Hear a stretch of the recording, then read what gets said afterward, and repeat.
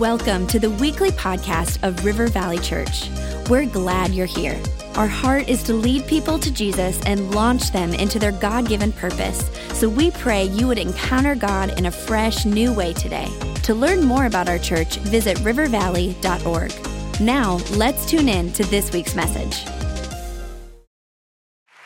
All right, what a weekend. I want to talk to you this weekend about being people of honor.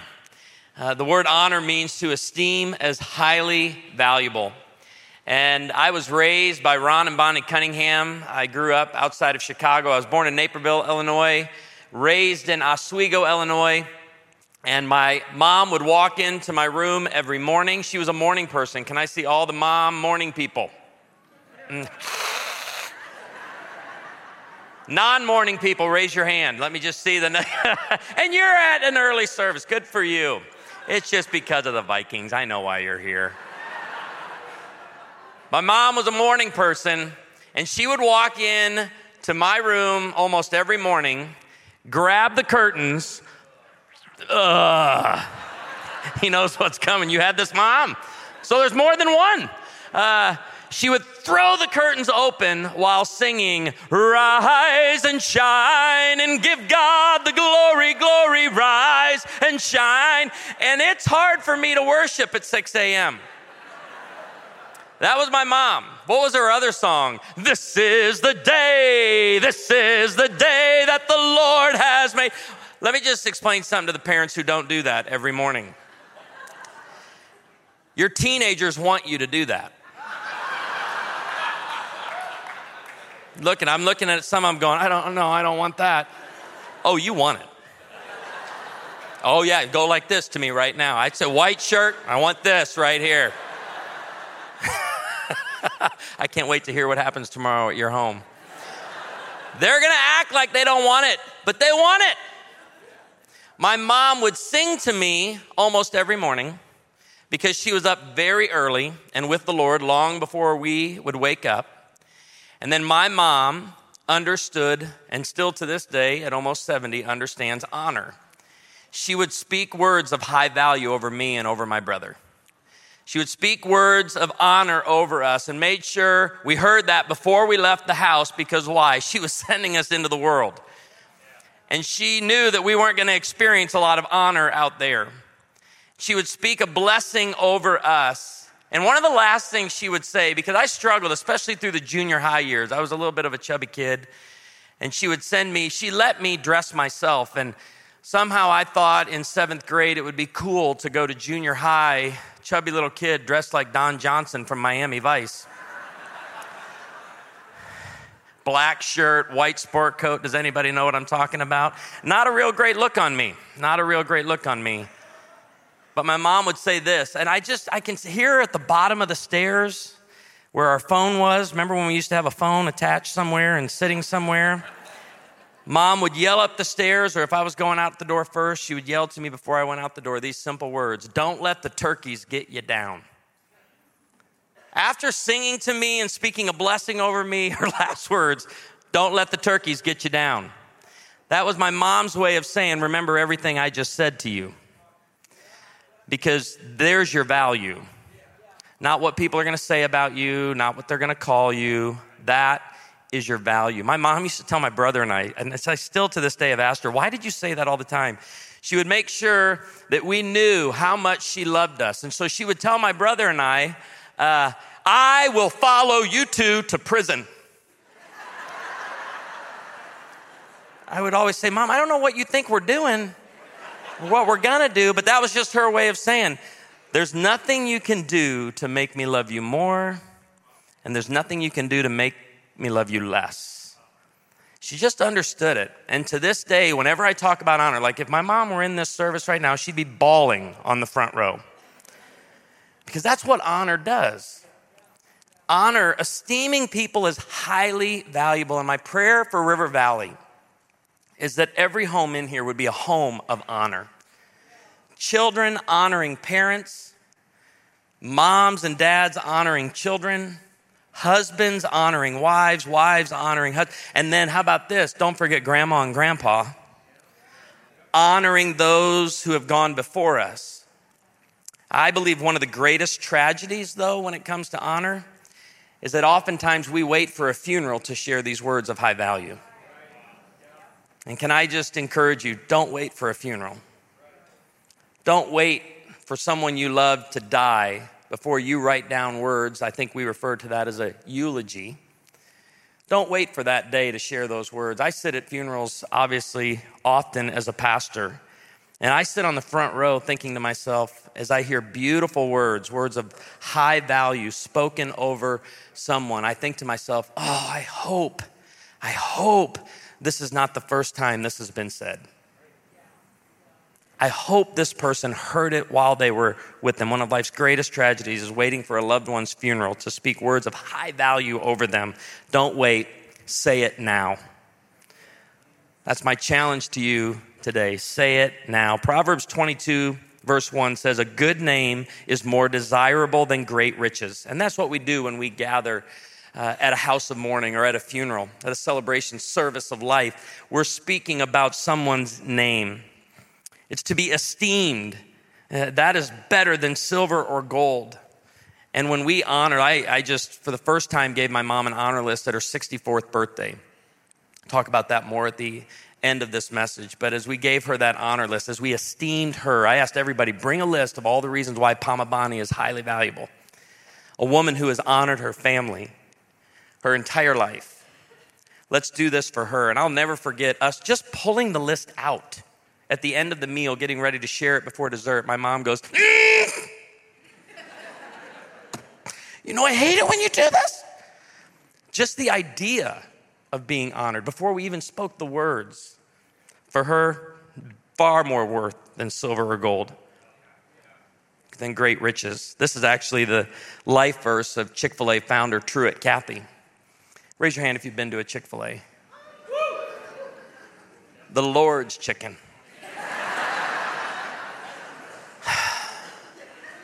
Now watch this. There's always some in every room. Raise your hand if you've never been to a Chick-fil-A.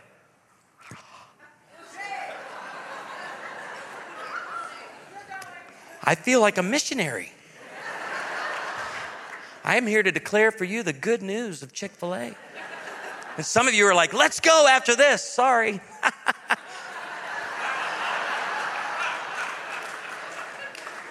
Not today. Not today. And then we're, oh, Chick-fil-A. But Truett, his desire was, when you hear the name Chick-fil-A, I got to remind everybody, it's fried chicken. It's good, but he wanted you to hear that name and think, whew, great customer service. He wanted you to hear that name and go, when I walk in there, a 17-year-old, and I ask a 17-year-old for a refill, he's going to respond with, that will be my pleasure. He wanted that true of his name, of his family's name, greater than riches. When you get to Ecclesiastes chapter 7, I want to spend a little bit of time there today because this is the passage I start every funeral out with. And if you're new to River Valley, welcome. We're going to talk about a funeral a little bit. We're here to pick you up this weekend. But these 4 verses I've meditated on for the past 15 years. And I start every funeral out with this. A good name is better than fine perfume. So it's not only more desirable than great riches, but it's better than fine perfume. And the day of death better than the day of birth. Why is the day of death better than the day of birth? Well, verse 2 says, it is better to go to a house of mourning than to go to a house of feasting. For death is the destiny of everyone, and the living should take this to heart. When you go to a funeral, it begins to change you. A funeral is a recalibrating event. It prioritizes life for us. It gets us asking all the right questions. I've sat at the funeral of a SIDS baby when my children were very small. And right before I got up to preach, I started to think, yesterday I got on my kids for splashing around and making a mess in the bathtub. Come on, Ted. No. That's what happens at a funeral. You start thinking, even not just the last few days, but over your life, and you realize this person in this casket or today in this urn, okay, this is going to be me one day. Death is the destiny of everyone. It's going to be me, and so what is my day going to look like? What does my name represent? You begin asking all sorts of questions. And I'm sitting there going, I got on my kids for splashing around in the bathtub. When I get home today, I'm going to teach them how to use the toilet as a diving board into the bathtub. That's what a house of mourning should do for you. When you go to the funeral of a 38-year-old mom who loses the fight to breast cancer, you should be thinking about your mom. You should be thinking about your wife. You should be thinking about, how am I loving people? Am I saying what I need to say now? And I don't want to wait for this day right here to come before I speak these words. I'm going to say it now. When I leave this house of mourning, I'm going out into the car and I'm going to start making some phone calls. I don't rush out of the house of mourning. And can I tell you, every September, around September 11th, I purposefully slow my life down. I watch almost every special that comes on the television screen. Because I don't know if you remember this back in 2001. Do you remember 9/11? Do you remember the house of mourning every single American stepped into? Do you remember what America was like on September 12th? We were different. The stuff we were fighting about on September 9th and 10th, we weren't even talking about. Why? Didn't matter. Because we were in the house of mourning. I was pastoring at that time still in Branson, Missouri. I've been there 18 years. Lots of shows in Branson, over 100 shows. Many of them are comedy shows. Our town was in a different place, and my friends who are comedians would walk out and be like, you know what, the show's gonna be different tonight. This was a week, 2 weeks, even 3 weeks after the events of 9/11, and they would say, why? Because there's a season for laughing, but now we're in the season of mourning. We're in the house of mourning, and this is changing us. We don't feel like telling a bunch of jokes. You don't feel like laughing. The scripture says, goes on in Ecclesiastes, frustration is better than laughter. As a guy who enjoys to laugh and enjoys laughing, laughter's not bad. It has its purpose. The scripture says it's medicine. It is like therapy. Okay, but frustration is good for the heart. You don't ever leave a party, and I do a lot of comedy shows. You don't ever leave a comedy show going, man, I'm never gonna be the same person again. It's not the purpose of a comedy show. The purpose of a comedy show is a little break from the grind of life and to enjoy one another. But a sad face is good for the heart because you start asking the right questions. Don't rush mourning. Some of you are dealing with grief right now. Can I encourage you with a couple things? There's no direct path through grief. There's no direct path. There's no exact timeline. Can I encourage us? I think as the church, we sometimes struggle. We're supposed to rejoice with those who are rejoicing and mourn with those who are mourning. We got to quit rushing people through grief. We got to quit telling them it's time to get over this. Or even telling people who have gone through it and seem to be doing well, you didn't mourn enough. We need to let people grieve as they grieve, because everyone grieves in different ways. The heart of the wise is in the house of mourning. You should be learning, but the heart of fools is in the house of pleasure. Recently, I worked with a family who lost a child to suicide. I'll never forget, as I worked with that family and I went into the house of mourning with them, I came out and I went to a staff meeting at church.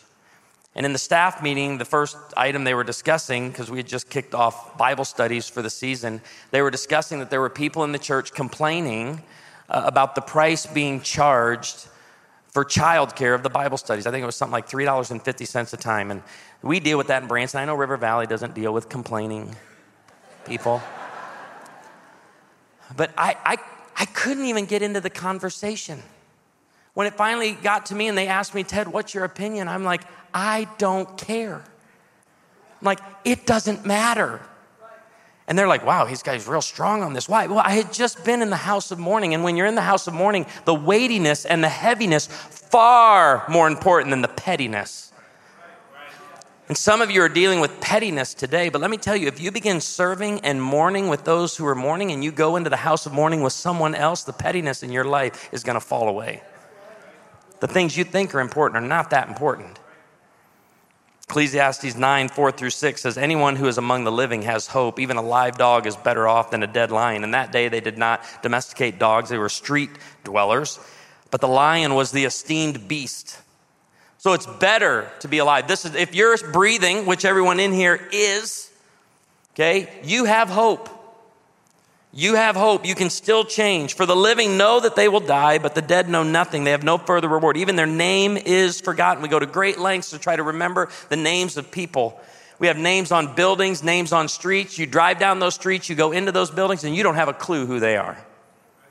Names are forgotten. It's a good lesson for us to remember. It's what we do for Christ that lasts. Their love, their hate, and their jealousy have long since vanished. Never again will they have a part in anything that happens under the sun. So let's talk about what it means to honor people and not wait. Say it now. Don't wait for the day of death to speak words of high value. One of the best ways to teach your children to honor God, others, and you, one of the best ways to esteem God as highly valuable, others, and you, is to honor each other. Let us model this for the next generation. Where do we get honor? It comes from Genesis 1:27. And it's the imago Dei, the image of God in man. So God created mankind in his own image, the image of God. In the image of God, he created them. Male and female, he created them. The theological term is the imago Dei. And the image of God is in every single person in here, and it's in every single person in your family, and it's in every single person you will meet. And it's the image of God in man that gives us automatic intrinsic value. You are valuable. Honor sees the immense value of a person created in the image of God. This is why Jesus honored children. I think sometimes we just pass over that. We see these pictures of Jesus sitting on a rock. I always love it. He's inviting the children unto him. But the scripture says he grew indignant when the disciples kept the children from getting to him. I go in Christian bookstores and I see Jesus on the rock. A better picture would be him growing indignant because he wanted to bless the children. He honored the children. He esteemed the children as highly valuable. And in that day, childhood was an insignificant season of life. Children were considered insignificant. And by Jesus welcoming them and blessing them, he was honoring them because these children are created in the image of God. And they have automatic intrinsic value. This is why I am so passionate about life in the womb. Every unborn child bears the image of God and has value.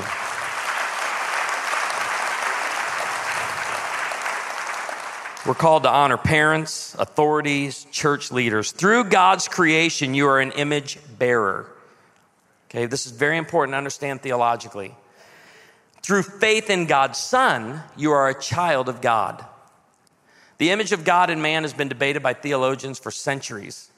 And one of the best ways I've ever heard it described is what happened with the fall. Genesis 3, you quote the image of God in chapter 1, but what about when sin entered the picture? Sin did not remove the image of God in man.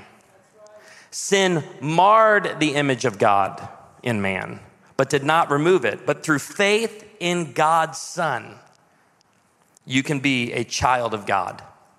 But every person is an image bearer, and it's why you and I are called to honor people, all people, everyone. And in our political climate, can we learn this? Can we learn this? We used to turn on the news to find out what was going on. Now we turn on the news to find out what should I be mad about today. We've got to get back to learning how to value people. We tend to value people based on their age, their status, their income, their looks, their sexual orientation, their race, their nationality, their political party, their behavior, their abilities, their disabilities, their intelligence, and their kindness. But that is not how we are called to value people. We're called to esteem people as highly valuable because they bear the image of God. And if I can speak to the one in here right now who's walking around in your life, you have this script that keeps playing in your mind, and you believe you are worthless. If you hear only one thing today, hear this. You are created in the image of God, and you have value.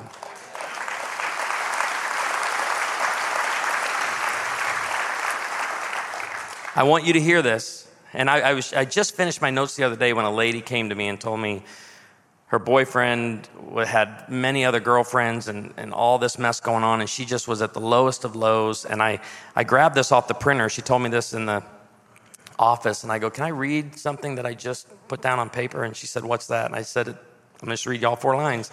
How people look at you does not determine your value. What people say about you does not determine your value. How people treat you does not determine your value. When people walk away from you, that does nothing to determine your value. God determines your value. When I honor you, I'm just recognizing that value.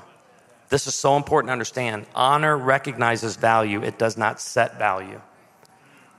My father-in-law is a Norwegian from Minnesota. You'll betcha. He's got one of the greatest ways to respond to people he disagrees with, and it happens at our family table. We'll be gathered for Christmas or Thanksgiving, and something political, hot button will come up. Something about the church will come up, something real sensitive. And if he disagrees with something you say, this is all he does. He looks up from his plate and says, wrong!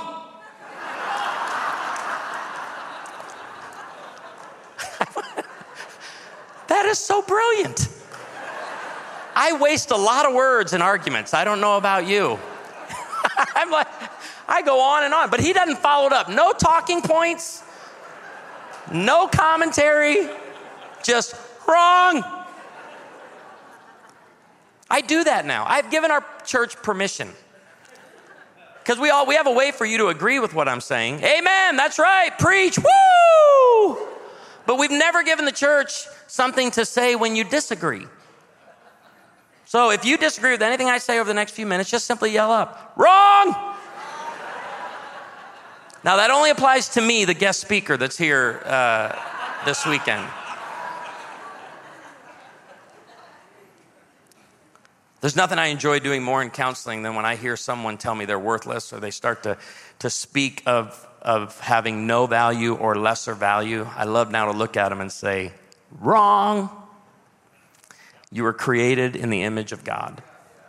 You're an image bearer and you have value. Honor sees people as personally autographed by God. My mentor of over 15 years, Dr. Gary Smalley, he went home to be with the Lord about 3.5 years ago. Honor was the one message he wanted to leave with those that he mentored, and said, you can teach and preach on a lot of stuff, but please make honor a part of what you do, because his whole ministry over 40 years was built on esteeming people as highly valuable. And if you were ever in Gary's presence, you felt highly valued. He says, when we honor someone, we give that person a highly respected position in our lives. Honor goes hand in glove with love, a verb whose very definition is doing worthwhile things for someone who is valuable to us. We're called to honor. And in the few moments that we have remaining, I just want to give you a couple practical ways to do that.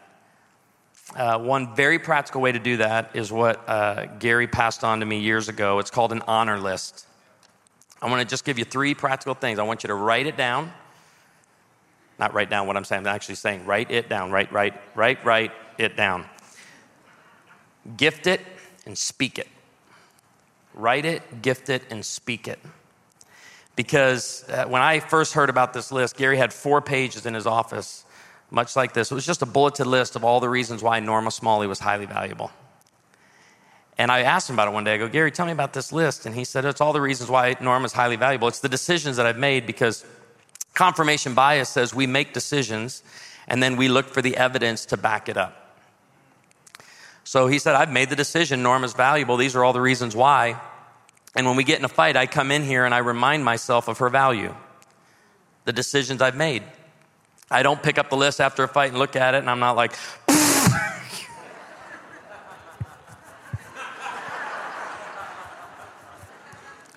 It's not the time for editing. It's the time to be reminded. And he said, I need you to do this for Amy. And I do. This is her list. This is my list for Amy Cunningham. All the reasons why I love Amy and all the reasons why she's highly valuable. I tell her, and I can't even give you all of them, but I'd love to. But I said, I love the list that you have to keep our family organized. I love the fact that you don't have a people-pleasing gene. I mean, she doesn't. She just doesn't care what people think. It's amazing. Sometimes I'm like, shouldn't we care a little bit? Just like a little bit? No. This is who we are and who we're called to. She's a very confident woman. You do not strive to meet the nonstop and at times excessive expectations that people place on you. I actually envy this about you. I love that you prioritize our marriage and you've eradicated the kid-centered home. I love your commitment to Christ. You're sensitive to the Lord's leadership in your life. When I see you reading your Bible in the morning while sipping your coffee, that is when you look your best. And now I am married to a woman who is doing for our children what my mom did for me. I love it when you say, I don't want anything to eat. I'll just take a bite of yours. I'm more than willing to buy you your own entree or dessert. But I love that you want to order with me and share with me. I love your spontaneity. With 2 to 3 days notice, you cut loose and go with the flow.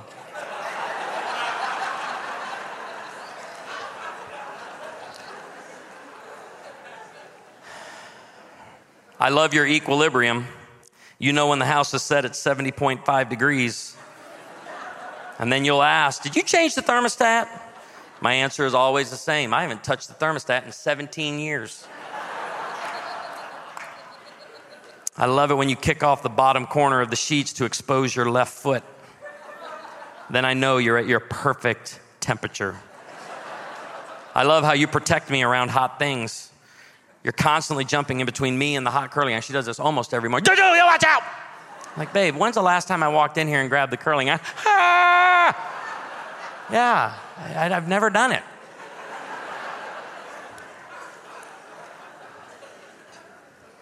Can I encourage you? You know, I brought a bunch of these cards. You're going to go stand at an aisle for birthdays, for graduations, for a visit to grandma's house, for a 25th wedding anniversary or 50th wedding anniversary. You don't need to get a card because you wrote it down and now you're going to gift it.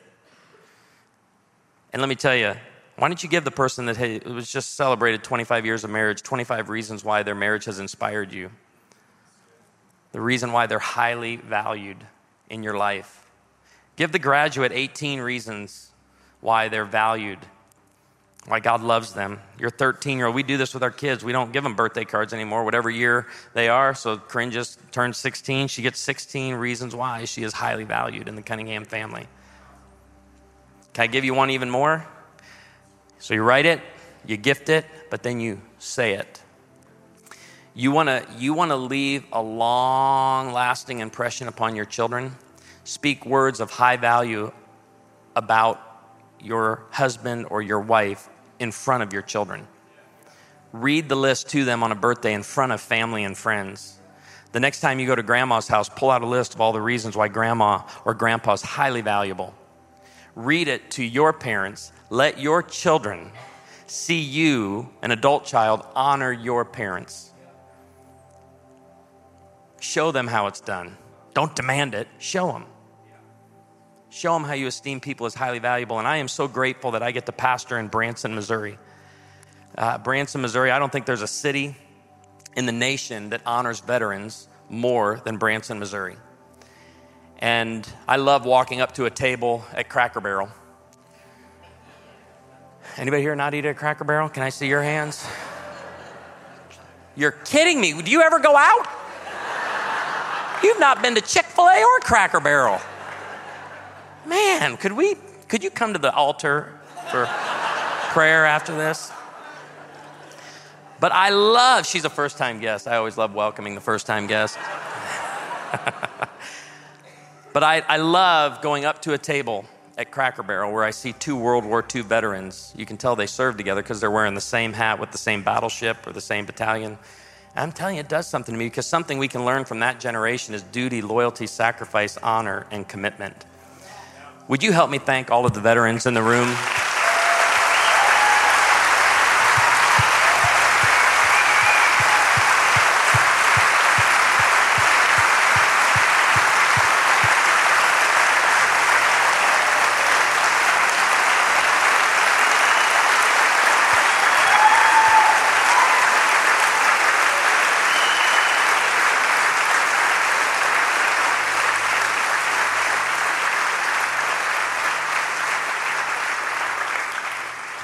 Now I feel like I've been preaching to the choir because you know how to honor. Your impulse to stand and applaud like that shows me you know how to esteem people as highly valuable. Would you please take that into every single one of your relationships? This week when people want to get you all riled up about immigration or citizenship, will you be reminded that every single person that crosses our borders, whether legally or illegally, are created in the image of God?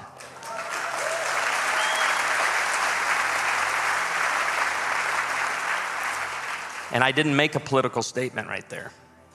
I made a statement of value. I didn't share with you my opinion on immigration. And some of you had a hard time clapping at that. And I'm just going to ask that the Holy Spirit call you by name on that you would see every single human being as created in the image of God.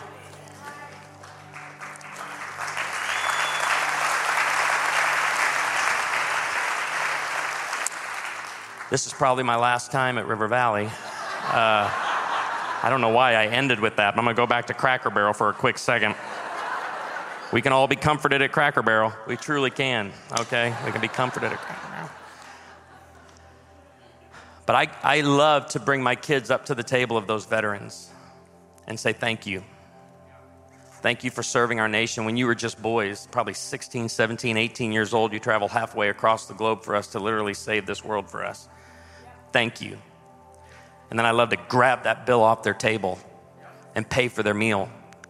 You're like, man, this guy's really generous. 4 people at Cracker Barrel in their 90s, like $8.32. It's not a big deal. Honor, esteems people as highly valuable, and sees them as personally autographed by God. Don't wait for a funeral. Speak it to those you love. Speak it to those you meet. Speak it to those you invite to this church. Speak it over them. The Imago Dei, the image of God in man. Would you pray with me? Father, we are created in the image of God, and we have automatic intrinsic value. Sin entering the world marred that image. But because of Jesus and our faith in Jesus, we are complete, we are whole, we are declared righteous. I pray for the one right now who has never placed faith in Jesus, that today they would declare with their mouth that Jesus is Lord and believe in their heart that he has been raised from the dead. By faith alone in Christ alone, that they would be saved.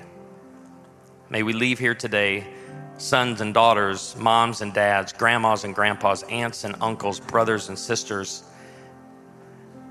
known as a home of honor, a home where we esteem one another as highly valuable. And it's in the name of Jesus, and it's in the authority of that name and through the power of his blood that we pray it. And everyone agreed and said, thank you, River Valley, for allowing me to be here.